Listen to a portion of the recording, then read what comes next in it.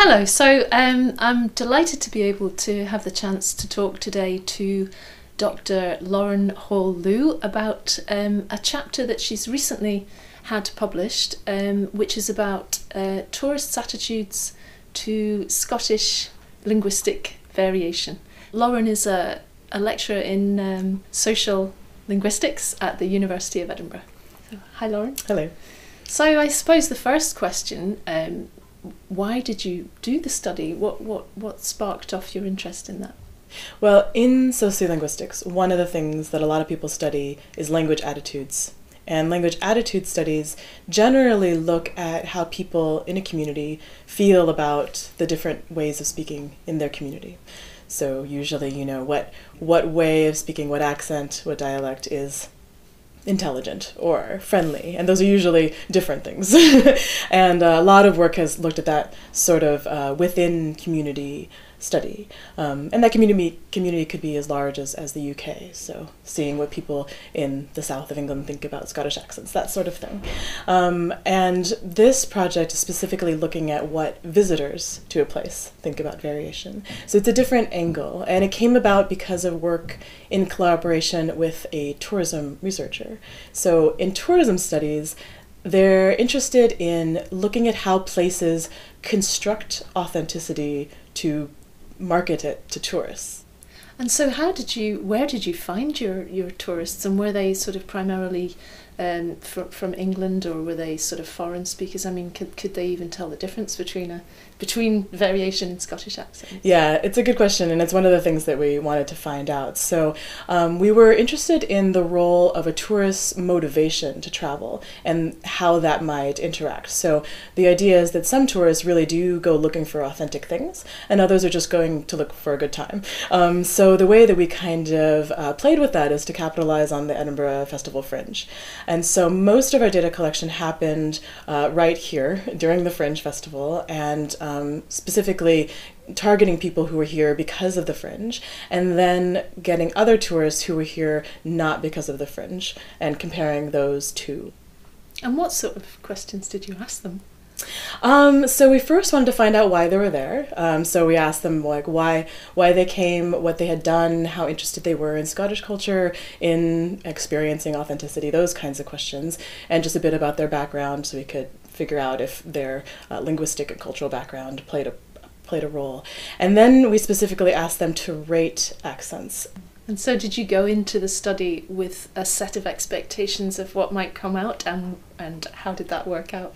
We expected that they would want to hear a Scottish accent on the Royal Mile from a tour guide more often than they'd want to hear it from someone selling them a train ticket, or the Fringe Festival. And in that particular case, we were surprised to find out that people wanted to hear Scottish accents when buying a train ticket just as much as when getting a tour on the Royal Mile. We also thought we might hear a difference or find a difference between native English speakers and non-native English speakers, because like you said earlier, maybe they can't hear the difference, but non-English speakers have really strong and equal opinions about these things to native English speakers, so we didn't find any difference there. And was there anything else that was surprising? I suppose Scottish is sometimes seen as difficult to understand, or you might not sort of be able to comprehend it, or they might have to slow down. Did anything sort of contradict what you'd thought might happen? So we did find differences between the questions about light Scottish accents and heavy Scottish accents, and that's what we expected to find. So people really wanted to hear whatever they imagine a light Scottish accent to be, and they were quite mixed on the heavy Scottish accent. That was the accent more likely to be rated with more negative attributes. But by and large, I think my favorite result to come out of it, which maybe is a little surprising, is we just asked them this simple yes or no question. We asked, would you rather hear an accent that is authentic to Scotland even if you didn't understand it? And the majority of people said yes. So it's so important to them to hear something that they think is authentic, that even if they don't understand it, that's part of actually what they are here to experience. So I suppose the next thing is, do you see any sort of practical applications for your findings in a way? I guess it could be useful to the Scottish Tourist Board for adverts, or is that already a kind of thing that they use? Right, so it was interesting because we started this project in 2012, and at the time there was nothing on Visit Scotland, which is like the big website for tourism in Scotland.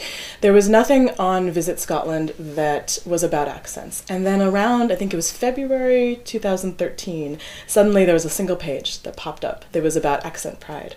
And it was talking about how, despite the fact that people find it to be a single accent that's coarse and hard to understand, actually it's very varied, regionally diverse. Some are more or less easy to understand, and it had this nice little video that had a single performer performing all the different accents, the regional accents around Scotland. And so it's this one page, and it was starting to get at basically what the implications of our study would be, which is that accent is, in a way, what tourism scholars call an intangible commodity, that it is something that the tourist seeks when they travel, and is something that could become a product in a way. So it's obviously something that people are more and more interested in, accents as a kind of tourist commodity. Have you thought about perhaps extending the study to, say, the north of England, where there's a lot of variation and increasing tourism, I suppose? Would you do the same study somewhere else? Yeah, no, that's a really interesting idea. I think it's a really viable idea. So there are other projects being done by other scholars across the world. The heart of this recent literature on language as a tourism commodity is coming out of the Francophone Canada area. And there's a lot of people over in Denmark looking at particular varieties of Danish and their use in the tourism industry as well. There's been work in Wales and the use of Welsh. So there's a lot of different spots around the world that have been leading the way. So what next for the project? So there's two directions that we're hoping to take. One of them is to do the same thing but expand the types of tourists that we get. So have more of the non-native English speakers, people from other countries that we haven't looked at yet, and also specifically to look at something called the ancestral tourist. And that is the tourist who comes here searching for their roots. Right. So this is a particularly common kind of tourist in Scotland, especially with visitors from New Zealand, Australia, the United States, Canada. And so we're wondering if those tourists might be specifically interested in authenticity in accents, and if we might find a difference between them and other tourists. And then the second way we're going is we're talking to tour guides. So a couple years ago, my research assistant interviewed 38 tour guides in Edinburgh and specifically asked them how much they thought about this. So how much they tried to play up interesting accent features and language features in their tours.